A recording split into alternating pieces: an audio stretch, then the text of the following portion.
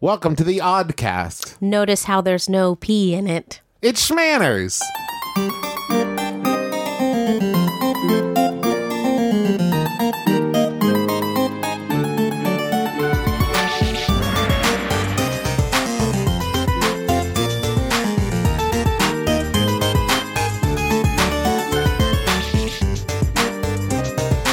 Hello, Internet. I am your husband host, Travis McElroy. And I'm your wife host, Teresa McElroy. You're listening to Schmanners. It's extraordinary etiquette. For ordinary occasions. Hello, my darling. Hello. Welcome to another blistering summer day here in Los Angeles, California. It has been quite hot as of late. I think it reached 286 degrees the other day. It wasn't quite that hot. I'm pretty sure. I walked outside and the trees had melted.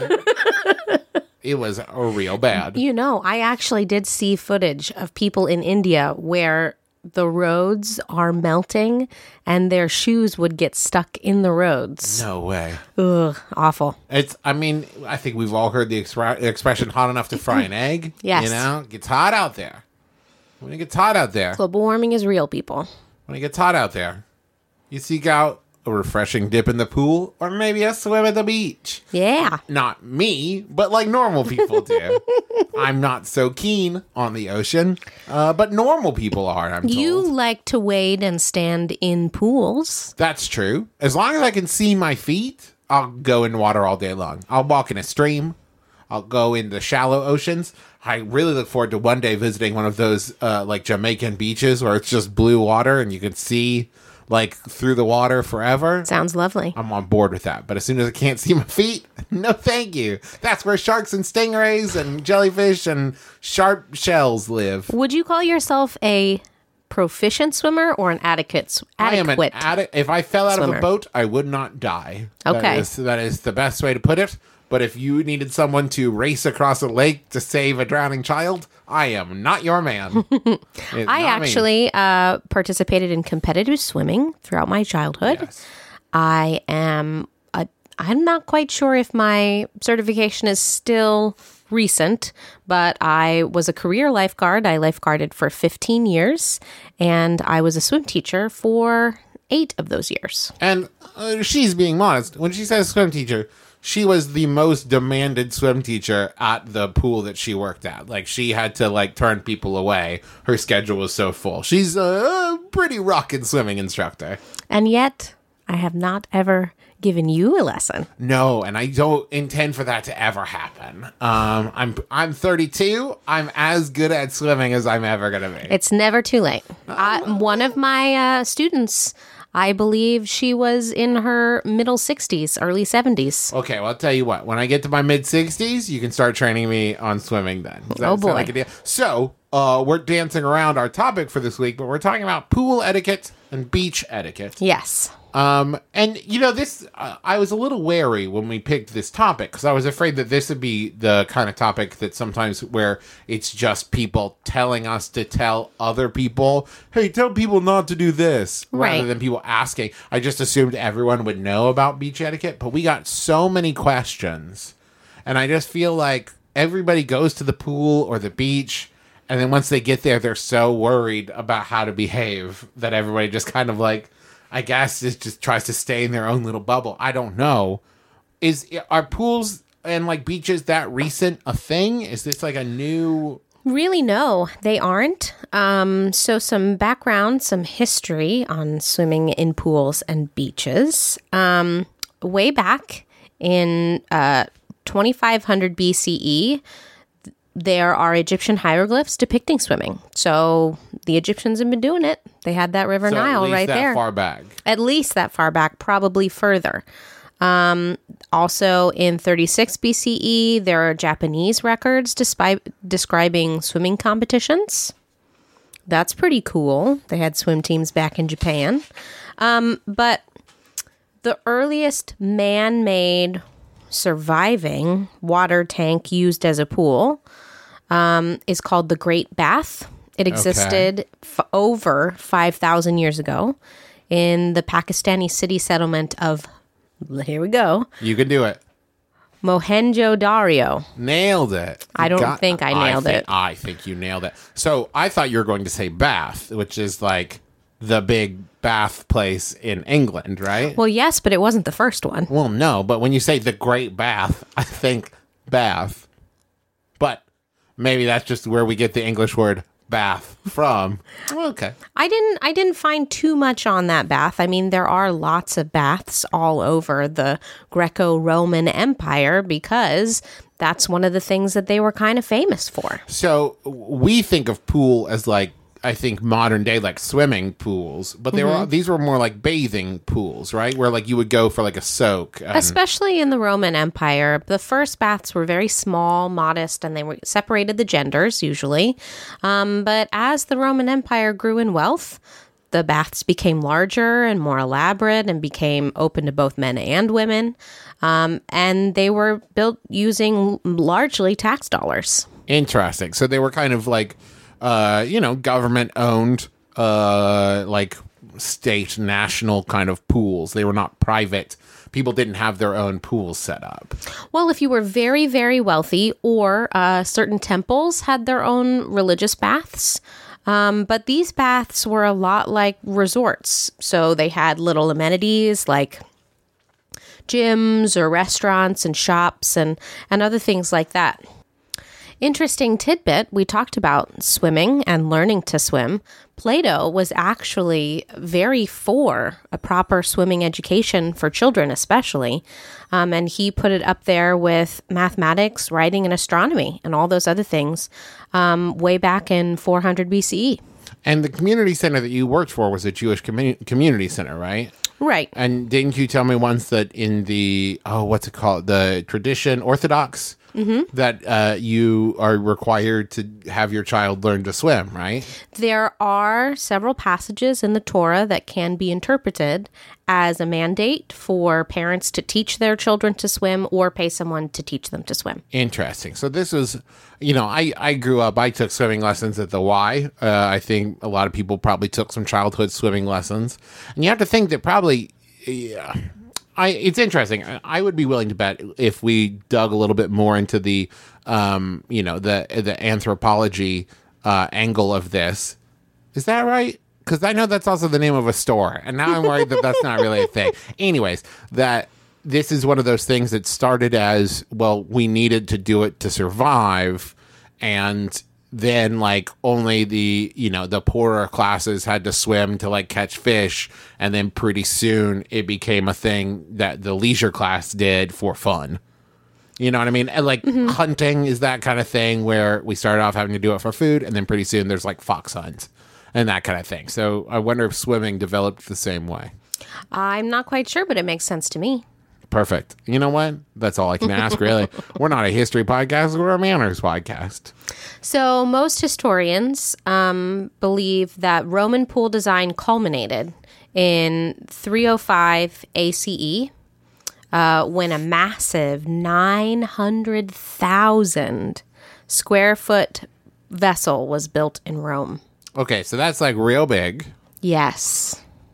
Cool. That's like building a beach, I think. What did they build it for?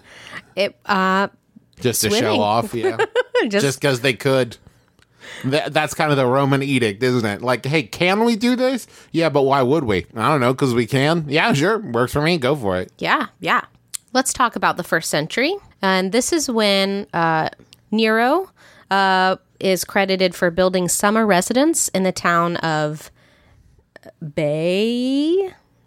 It's on the Bay of Naples. It's got a lot of... How do you spell that? Does it have 8 A's in it? It has Baiae. Okay, yeah. Bay. On the Bay of Naples. He started to write Bay, but he fell off a cliff. Maybe that's it. And it became like the first beach resort. Okay. So like you were saying, in the idea of things that are once lower class available to everybody, they become kind of upper class. Like the lobster. Yes. Look it up. In 1326, there was a town in Belgium called Spa. Okay. And that's probably where that came from.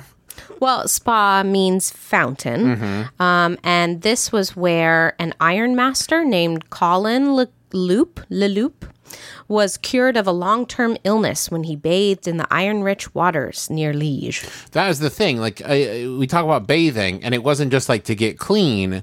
For a long time, there were people who believed like the minerals in water and, from these spas and everything, like you would take the water and up through like the 1800s, early 1900s. Absolutely. The Swiss resorts continued to develop up into the 1800s. The whole bottled water thing, that's not a new thing that happened in the 80s, folks. Like, that idea of, like, selling bottled water and telling people, like, it's better for you than regular water. That's been going on a real long time. A lot of these places were largely attributed to their medicinal qualities, Bath included. Interesting.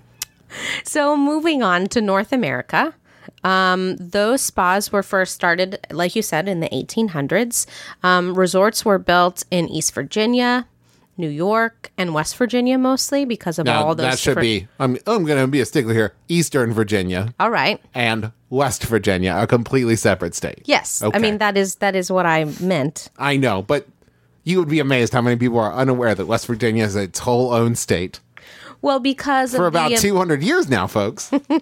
Because of the amount of the springs trickling down the Appalachian Mountains and all of those kind of things, mineral waters and all that stuff. People built them right there. There's minerals in those hills. The first big hotel, so the big one of note, was built by Gideon Putman in Saratoga Springs, New York. And it was centered around the hot sulfur spring there. Ew. Sulfur smells like rotten eggs. That's disgusting. That is what I've heard. I've smelled it. Oh. Yeah, I've been to a pond that had natural sulfur in it and it smells, like rotten eggs. I will say, though, like I said, we can scoff at those people all we want to. But listen to Sawbones, folks. We still do stuff like that today where, you get smart water and you think it's healthier for you. And it's like, yeah, maybe it is. I don't know. What do I know? I'm not a doctor, but it costs more money, so it's got to be good, right? I'm that way. I'm not judging you. I do that. Teresa gets mad at me because I always want to buy the one with electrolytes in it. I don't know what electrolytes do, but darn it, my body needs it. Moving on. So those were located around natural springs, but the first in-ground swimming pools in the United States, most people agree that the oldest pool is in Texas, called Deep Eddy Pool in Austin, Texas. Oh, hi, Griffin and Rachel. It was a bathhouse built during the Depression. By the Works Progress Administration, putting people to work. And the pool began as a swimming hole in the Colorado River, then turned into a resort in the 1920s, and today is still a popular pool operated by the city of Austin. And when I think about like the beach sides, I'm also thinking of that like early 1900s, like a boardwalk, people in those like striped bathing suits, women in like, ankle to wrist bathing suits and that kind of thing. Right. That goes back to 1884, where Coney Island is really kind of a big resort town there, where they have, funnel cakes and hot dog contests and roller coasters and stuff. So they've got all those modern wonders just in one place? So this became a real seaside vacation spot, and multiple hotels were built on Brighton Beach. I've heard of that. That was in that one play by Neil Simon. Yes. Also, I assume other things too.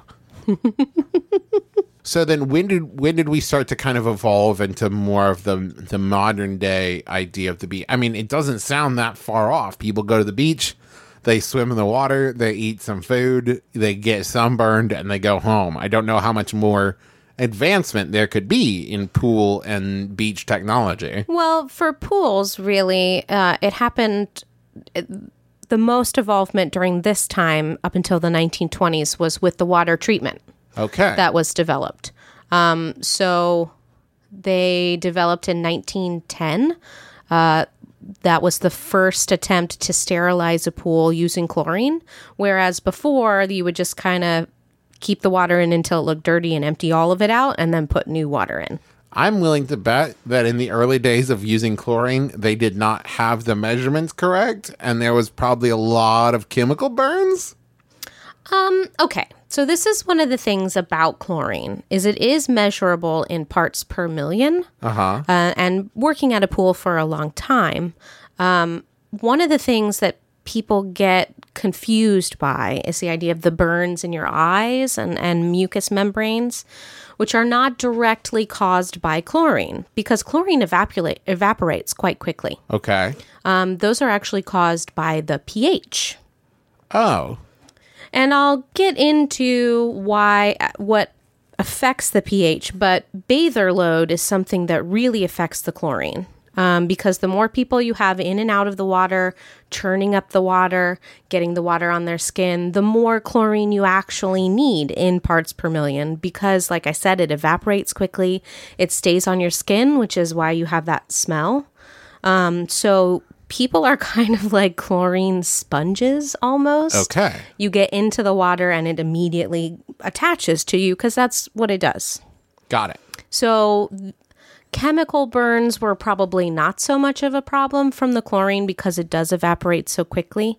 But if people especially were peeing in the pools, Who would do such a thing? that would definitely affect the pH. Got it.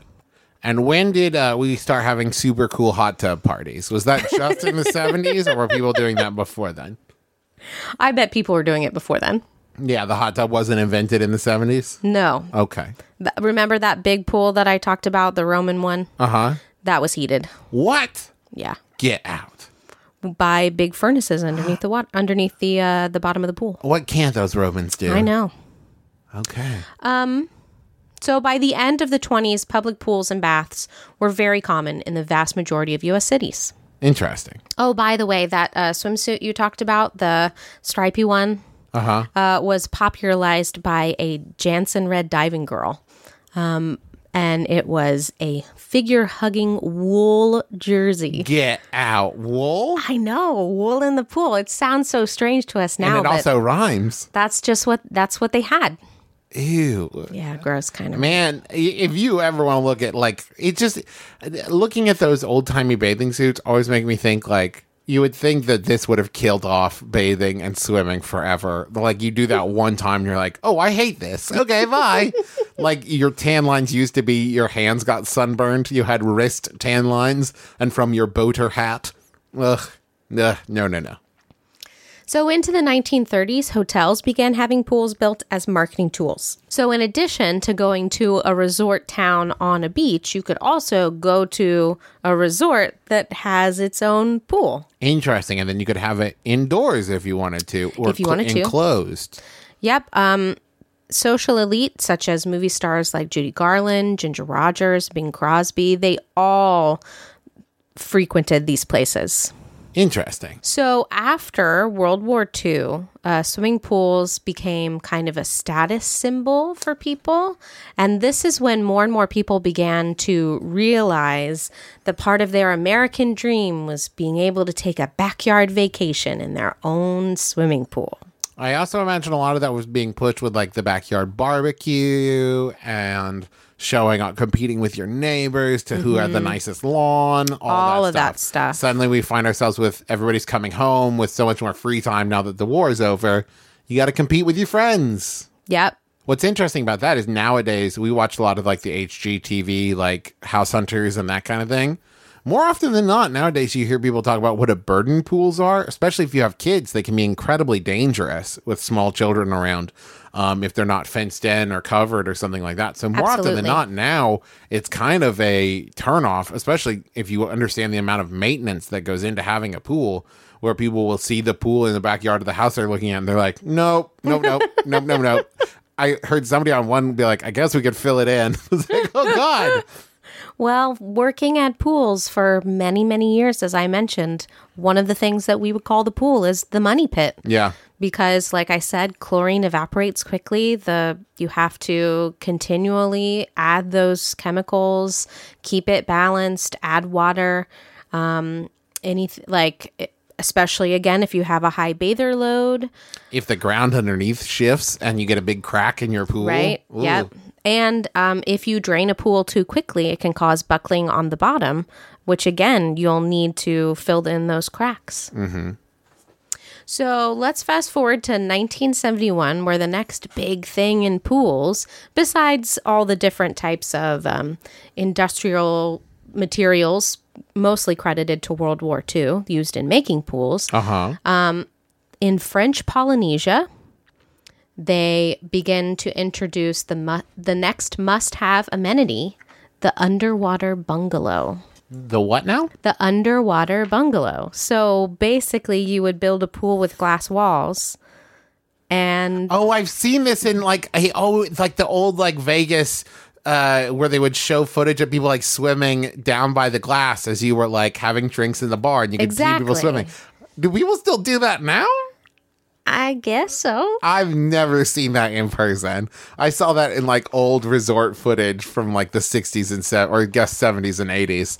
I don't know that I've ever seen Well, I that. have seen commercials on Hulu and Netflix and whatnot where it's that that double-decker house where like the first layer is all underwater, but it's not in a pool. It's usually in like a crystal clear beach or something where Okay. like... There You is haven't seen those? No, but now I'm thinking about the underwater hotel that I think is called the Neptune, that I think would be the best setting for a horror movie ever. But it's a different story altogether. Okay, so we have the underwater bungalow, Right. in the 70s. Mm-hmm. I'm really racking my brain trying to think of anything that's changed that much in swimming in the last. I mean, I was born in '83. So in the last 32 years, Well, in the mid 80s, that's when people started landscaping their pools to look a little less like pools. and more like So- grottos. More like grottos or things that are a little more natural, springs looking. But other than that, it hasn't changed very much. When did people start doing salt water in their pools rather than chlorine? Because I've heard about that mostly in hot tubs and stuff. Do Well, people- saltwater filtration is an example of something that's actually been around a long time. But the technology is something that has just recently, in the last 10 to 20 years, become more commercially viable because it was more for like large pools because it's not hard to maintain, it's hard to install and get everything going.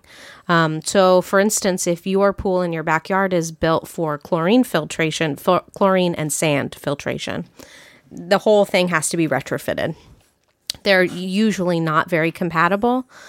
So saltwater filtration was reserved for large municipal pools, but now the technology has improved so that people can get it in their own backyards. Great. So that's a little bit about the history of beach and pool going. We're going to come back here in a second and we're going to answer your questions and talk about the etiquette of beach and pool going. But first, here's a word from another Max Fun show.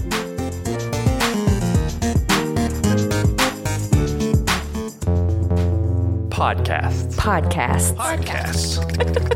They're audio programs that Tell smart stories. in innovative ways. Using editing techniques like this. Like this. But let's face it, all that smart stuff can be exhausting. That's where Stop Podcasting Yourself comes in. It's so stupid. It's just two stupid dinguses. Being dumb idiot jerks for 90 minutes. Stop Podcasting Yourself. The stupid show that smart people love. Find it on iTunes. Or MaximumFun.org. Okay, we're back. Before we head into the questions, is there any kind of like I mean, you worked at a pool for so many years. Just kind of I mean, like, we know stuff like don't run around the pool, no splashing, those kind of like pool behaviors. Is there any kind of general tips or, etiquette things you would point out to people who are going to a pool? Well, I would always point out to make sure that you read the rules. Rules are usually very well posted, very clear, and they differ from place to place. So follow all posted signs and rules, and you're halfway there. Okay. Other than that, you really need to think of the pool, even though you're having a great time and probably not playing with the other pool goers in a traditional sense, it is a shared space. So loud music, rough housing, splashing, like you said, that infringes on other people's good time is generally frowned upon. Okay, so speaking of, I would say that the elbows on the table question, the biggest question that we got a lot of was about appropriate bathing wear for a public pool or a beach. And I'm of two minds on this, and I'd love to get your take on it. Because on the one hand, I think people should be able to wear whatever they want to. You know, like, no one's making you look at anyone. No one's making you pay attention to someone else's body. And what they want to wear is their business. On the other hand, I think you also introduce, like, there are, you know, kids around, or it's a family place. You know what I mean? There's the old traditional Travis who sits there and goes, well, you could be respectful of the other people there. And then there's the new modern Travis who wants to sit there and go, hey, it's their body. They should be able to dress however they want to. I'm talking about all people here. You know what I mean? Exactly. And I think that that's a kind of thing where you need to maybe visit the website of the place that you're going to, or talk to people who have already been there and see what the general populace wears. I visited several websites of resorts that asked anyone who would be wearing a bikini to keep their buttocks covered, and said the same for anyone who would be wearing a Speedo, that was not something that they encouraged. So they encouraged trunks instead of Speedos. So in that circumstance, you should follow the guidelines of the place that you're staying. Right. Now, if you're going to someplace like a beach or a lake or somewhere where they don't have kind of guideline rules like that, where would you advise erring on the side of modesty, or going with like a, hey, if they're showing up to a beach, you got to expect to see what you see and everything's fine? I would say that you should probably cover up anything you wouldn't want sand in. That's a good answer. I think, okay, I guess my takeaway is this. I wish we lived in a world in which everybody was comfortable enough with the human body, and that it wasn't a thing, and that we could get beyond being at times, you know, grown up 14-year-olds about it. But we don't live in that world. And I think until you do have to have some modicum of modesty, unless you're trying to make a point and you're trying to make a statement, at which point I support you and go for it. Like I said, I think that you should cover up anything you don't want sand in. Mm-hmm. You should also be careful about how much you expose, just because skin cancer and the sun. That's also true. You know, the more that you expose to direct sunlight, the more sunscreen you're going to have to put on to protect yourself. And a lot of areas of the body that are considered immodest by some standards are quite tender. And I want to get on a little bit of a soapbox here. My mother passed away from skin cancer, from melanoma. And a lot of people consider skin cancer to be this like super easy to beat cancer, where they say like, oh, that's the easy cancer. You just go and you get the mole cut off. And I would say, while that's true in most cases, like any cancer, if it spreads, it's incredibly deadly. And it can spread very, very quickly. And you should not take skin cancer lightly. You should, not burn on purpose. I used to, when I go to the beach, my mom and I both would like put on not the sunscreen, like the oil that would make you tan faster and like brown up real hard. And there was a time where I was going to like my mom and I both were going to tanning beds all the time because we liked looking tan. And the thing is, then you find out that skin cancer is no joke and it's very serious. And it's like, oh, I should have been taking care of myself so much better. So wear your sunscreen. Don't stay in the sun for hours and hours. And if it's a cloudy day, you can still get sun damage. You can still get sunburned through clouds. That's right. Be careful. When I was working at pools, if we ever came across anything that was less than SPF 15, it went straight in the trash. Because people leave sunscreen all the time, they often became kind of community sunscreens for people who forgot them or for the lifeguards or whatever. But a burned lifeguard can get sent home at the pools that I worked at.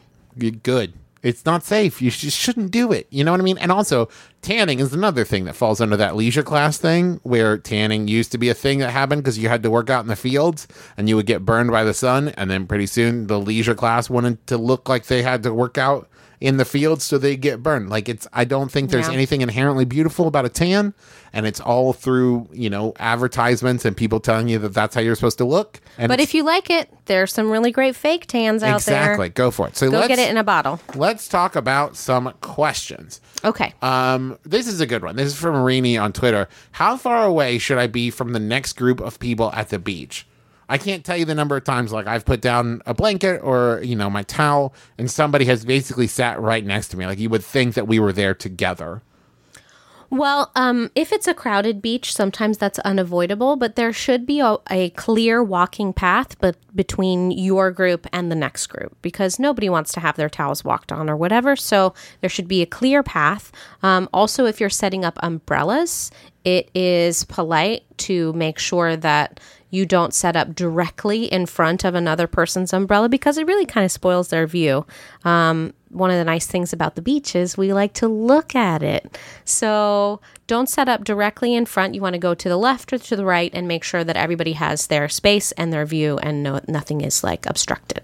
Do you also think that it has something to do with the context? Like if you're there for a quiet day, you probably shouldn't set up next to like a family of 8 and vice versa. Like, I usually find that like if you're close together with a bunch of other people who also just want to lie quietly in the sun, like, sure, be as close as you want. But here's what you shouldn't do. You should be very careful when you pick up your towels and your blankets that you don't whip sand in the eyes of everyone around you. I was going to mention that. Yes, you should. If you need to clean your towel, you need to go downwind of the other people that you are with and out of the way so that you don't get sand on them. Ouchie. And this question is from Faye, but it's actually from our fan, 5-year-old Max. And Max says, no radios at the beach, but that's not really a question. So this information I found was a little conflicting. There are certainly sites that say don't use a radio, use your headphones or whatever. But I think that if you are going to have a radio with you, it needs to be, first of all, it needs to be quieter. It needs to be so that only you and people in like maybe a 5-foot radius could hear it. And it also needs to be something generally soothing. So probably not like heavy metal. A good rule of thumb, just like cologne, you shouldn't force your likes onto the senses of others. If they come over to join you and they can hear your music, great. But if they're sitting, if you're sitting there listening to music and they put down a blanket next to you while you're already listening to music, that's theirs to deal with. They could have sat somewhere else. But if you sit down next to someone and put music on, it's not so cool. Right. So keep it quiet and keep it calm. This is from Tony on Twitter. Beach toys. Kids want them, but then other kids take them. And then what? So, in general, if you go to the beach with a group and someone within your group has toys, I would say that those toys are available to that group. But if there is ever a doubt as to who the toy, whether it's a toy for playing in the sand or if it's more of an adult toy like a floaty or a kickboard or something, you need to have permission to use it. And if you can't find the owner, you can't ask permission, you can't use it. I would also say that if you're worried about beach toys getting mixed up or disappearing, go to like the dollar store and get like 99-cent buckets and shovels and stuff. And then who cares if they disappeared? You spent $5 total on them. That's a great idea. Yeah. This question is from Melissa on Facebook. How long is too long to save a spot or chair for someone who will be joining you? Actually, Emily Post's Institute has a weigh-in on this. She's of the opinion that it's okay to save some chairs for family or friends coming later, but only if they'll be there within 20 minutes to a half an hour. Because at that point, things could get crowded. You need to either lay on it or let it go. Mm-hmm. Towels don't save seats, but save seats. That's what I was always told. After 20 minutes to a half an hour, I agree. This question is from Jessica. We talked about wearing bathing suits, but Jessica wants to know, can she just wear the bathing suit and towel to a public pool, or do you need to wear clothes over it and change? Like at a hotel resort or even a community pool, do you have to show up dressed and change, either take off your clothes to reveal a swimming suit or change into a swimming suit, or can you just roll up in the swimming suit and towel? I would say that it depends on how far you have to go and also the policies at said resort. I know there are some resorts in Las Vegas where they actually have people stationed at the doors to make sure you don't go through the hotel lobby in your wet bathing suit. You need to be changed. You need to have a t-shirt on or a beach cover up or something. And so I think that it's always better to err on the side of overdressed for the pool, where you can take layers off instead of just having your swimsuit and nothing to put on over top. You should also, and this is just, I don't know how this fits into manners or etiquette. This is my personal pet peeve and personal belief. If you're going to a resort or a hotel and you intend to swim in the pool, you should take some sandals on the trip with you or something. You should not walk barefoot through a hotel. Correct. I think that is not hygienic. I think it's just not a good call. Especially since you could be walking back with wet feet across a carpet. You should take some sandals with you if you intend to swim, or some kind of appropriate slip-on footwear, or wear your regular shoes down to the pool and back. I agree. So, real quick, I can't remember if we had a question about this or not, but I wanted to touch on it. Since your time working at a pool, what is the appropriate shower procedure? Do you shower before you get in the pool? Do you shower after? Do you do both? Do you really need to shower? Most pools have posted signs that recommend showering or rinsing off before entering the pool. But do you need to do it? I would say yes, you do need to do it.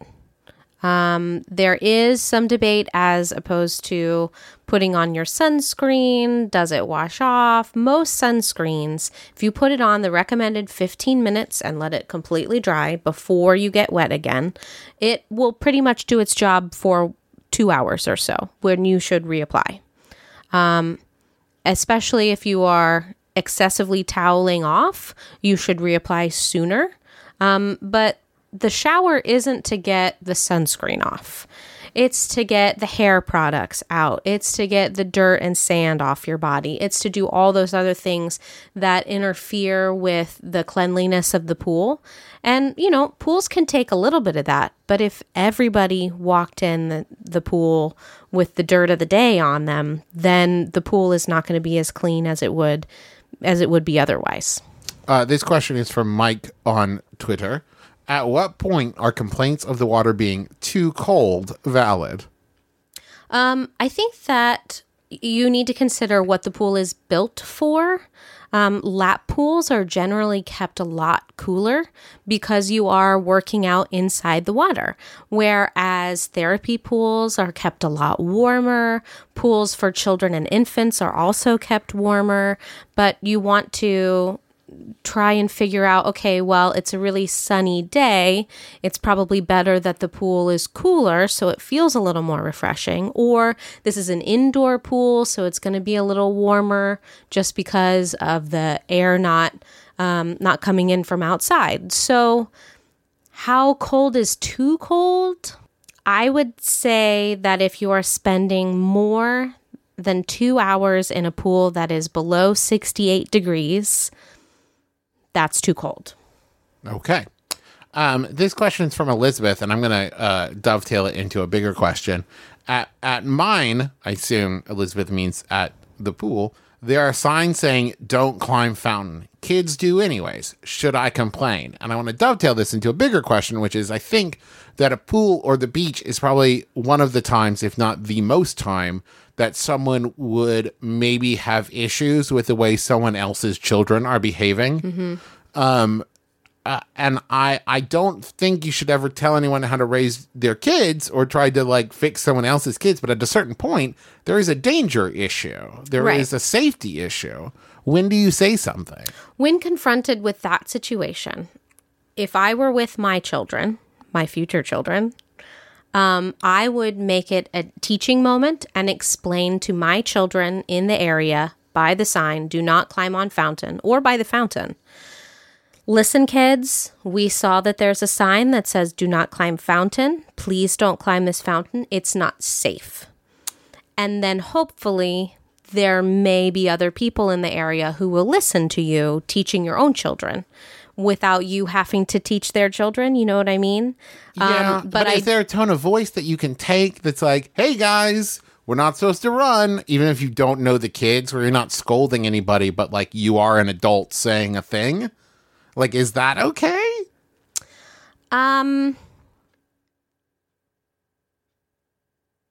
Or is that why lifeguards are around? Generally, that's why lifeguards are around. Feel free to reinforce anything the lifeguard has said to your own children. Please do that.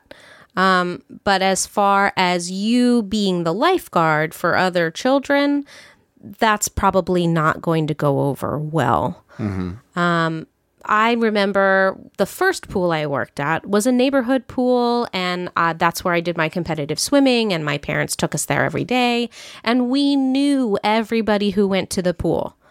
So, of course, my mom yelled at other kids for running and splashing, and you know, there was this one kid who maintained that he could dive in the shallow end, and he did it all the time. He got kicked out a lot. But anyway, she would often police those children as well because she knew their families. She knew their mothers.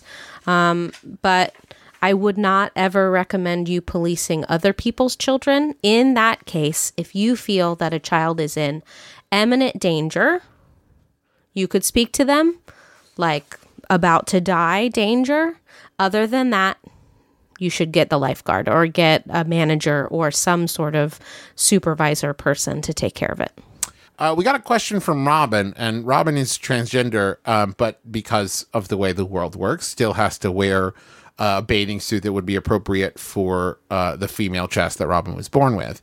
And in general, to sum up the question, basically, like, sometimes Robin's friends and family give Robin a hard time about the fact that they need to wear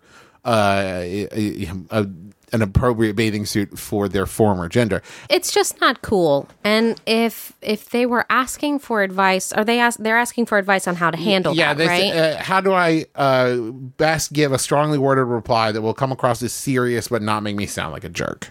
I mean, you can basically say that. Hey, guys, that's not cool. You would be amazed in general how effective a level like that is not okay is, more than getting like, hey, God, oh, come on. Like, I have found that whether it's dealing with people being a jerk on the internet or a jerk in real life, it's you don't have to ignore it, but you also don't have to rise to it. You can just say, that is not okay. And they'll usually get pretty embarrassed about the thing that they said. I highly recommend it in situations like that. So this was a question from Joe. And I think that this is a question anyone who has ever stepped into a pool has had. And that is this. Pool urination? We've all done it, but is it wrong? How wrong? How ashamed should I be retroactively for what I did as a kid/teen? We touched on this just a little bit earlier, and I don't think that you should be retroactively ashamed because you can't go back in time and fix it. But at a beach, I know that fish pee in the water, but like you should really take into consideration the amount of people in there and where you are in the water. And if you really can't make it to a designated restroom on shore, you need to move away from everyone. Like if the surf is coming in, you need to move away from people that way so that they don't get your pee up in the surf next to them. You know what I mean? And listen, the ocean is huge, but I think what you're talking about is the difference between, is it biologically wrong? No. Is it sociologically wrong? Yes. Yes. Like if you were standing next to someone, would you look them in the face and say, I just peed in the water? If not, then the answer is no. But the question still stands from Joe. How wrong is it? Okay, so let me break this down a little bit. I, as a swimming instructor, often spent 6 to 8 hours in the water. I have, in my lifetime, peed in the pool. Gross. Divorce. I do encourage people, though, to please use the restroom instead of the pool as a bathroom. Because, like I touched on earlier, the thing that really makes people the most uncomfortable in the water is the pH. And pH and chlorine have a very interesting relationship. where they have an inverse relationship where if the pH is higher, the chlorine has to work harder, so the chlorine level in parts per million goes down. Your pee is something that contributes to high pH. It's what makes your eyes sting. It's one of the things that contributes to dry skin, although chlorine definitely contributes to dry skin. But like I said, the higher the pH, the more chlorine is necessary to maintain the level of disinfection that you need in a public pool. Got it. So if everybody peed in the pool, you would have to continually pump that chlorine in very high levels. Okay. Which would make everyone a little more uncomfortable. So it's not a matter of peeing in the pool is unhygienic. Mm-hmm. It's a matter of it affects the chemistry of the pool, and if everybody did it willy-nilly, it would really affect like people's comfort levels in the pool, even if they didn't know that there was pee in the water. Exactly. Got it. And I mean, it is a little unhygienic, especially if you're peeing in a crowded area, because although, again, I keep talking in parts per million, your urine does dissipate fairly quickly. It doesn't dissipate in as wide of an area as you think it might. Okay. So if you are swimming directly next to someone, the odds that they will come in contact with a lot of your urination is very high. I have one last question for you, and I bet everyone is wondering this at this point. Have you, in your experience, ever actually encountered a chemical that you put in a pool that changes color when someone pees in it? I have not, and I'm knew not it. saying that it doesn't exist. I think it's a myth. I've never heard of it. I've never seen it. It's always just a thing that people say happens, and I don't think it happens. I have not, in my experience, encountered one. Okay, if you have, I want you, and I'm not saying a friend of a friend, I want to know that you have seen it work. Not like somebody bought it and told you they had it. I want you have been in a pool, you have seen someone pee, and the water turned green or blue or whatever. And then you can tweet at us at Schmannerscast, SHMANNERS. Every so often, someone tries to sneak a C in there. That would be Scamanners. That's not, it's not a thing. Scamanners is not what we're going for. Schmanners. And you can join our Facebook group by searching Schmanners on Facebook in the group tab. Let's see. We want to say thank you to Maximum Fun for hosting us and lots of other amazing podcasts, which if you haven't checked out by this point, like, what are you waiting for? I know, right? It's the perfect summer beach pool listening thing. You pop your headphones in and then you slather yourself in sunscreen and you sit under an umbrella in your full like tracksuit and you don't get a single bit of sun. It'll be great. I also want to say thank you. This is my first time. I'm very excited. I've been using an Ear Trumpet Labs mic for a long, long time, and I just got a second one, and I'm listening to it on headphones right now, and we sound incredible as far as I'm concerned. Smooth as velvet. So for those people who always wonder what kind of mics I use to record all of my shows, the answer is Ear Trumpet Labs. They make these amazing microphones that are not only beautiful, they make them out of like these kind of retro plumbing parts. They look incredible. They also sound incredible. So I highly recommend them. I have one last piece of advice for any beachgoers. I recommend that you encourage your children, or if it is you digging holes in the sand, to please fill in those holes before you leave, because they are a hazard for people walking. They may fill with water or even just loose sand and cause broken ankles. Yeah, be or careful. Worse. Be careful out there. And one more thing.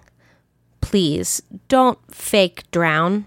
Whatever you do, not only is it not going to get you the kind of positive attention from the lifeguard you think it is, you could be preventing that lifeguard from saving another person's life who is actually in trouble. Let's see. What else? PSA for you. What else? Well, we want to say thank you to Emily Post. Always. Thank you to Brental Floss Black. Can I put it in the middle like that? Yeah. Is that good? Okay. For our theme song, and that is available as a ringtone on iTunes. We want to say thank you to Kayla and Wassel for our beautiful arts. If you've looked at that art and you thought, that was amazing, you are right. You are not a wrong person. You are a correct person. It is amazing, and it was done for us by Kayla and Wassel. I also want to say, this is just in time. Tonight, If you listen to this on Friday when it is released tonight, I'm going to be on the Geek and Sundry and Smart Girls are teaming up to do a telethon, a 24-hour telethon benefiting the Muscular Dystrophy Association. It's going to be on Geek and Sundry's Twitch account, which I believe is twitch.com/Geek and Sundry. But tonight at 7 p.m. Pacific time, I am going to be on there along with my co-host on Interrobang, Tybee, and some other people. We're going to be doing like a rock band battle of the bands thing. We really want you to come out, watch, support, donate to help support the MDA. That's going to be tonight, so don't miss it. 7 p.m. Pacific time on Geek and Sundry's Twitch stream. So join us again next week. No RSVP required. You've been listening to Schmanners. Schmanners. Get it?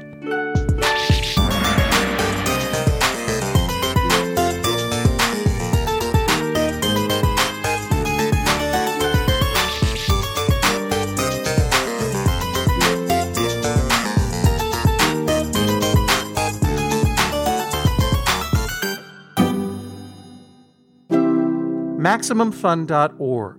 Comedy and culture. Artist owned. Listener supported.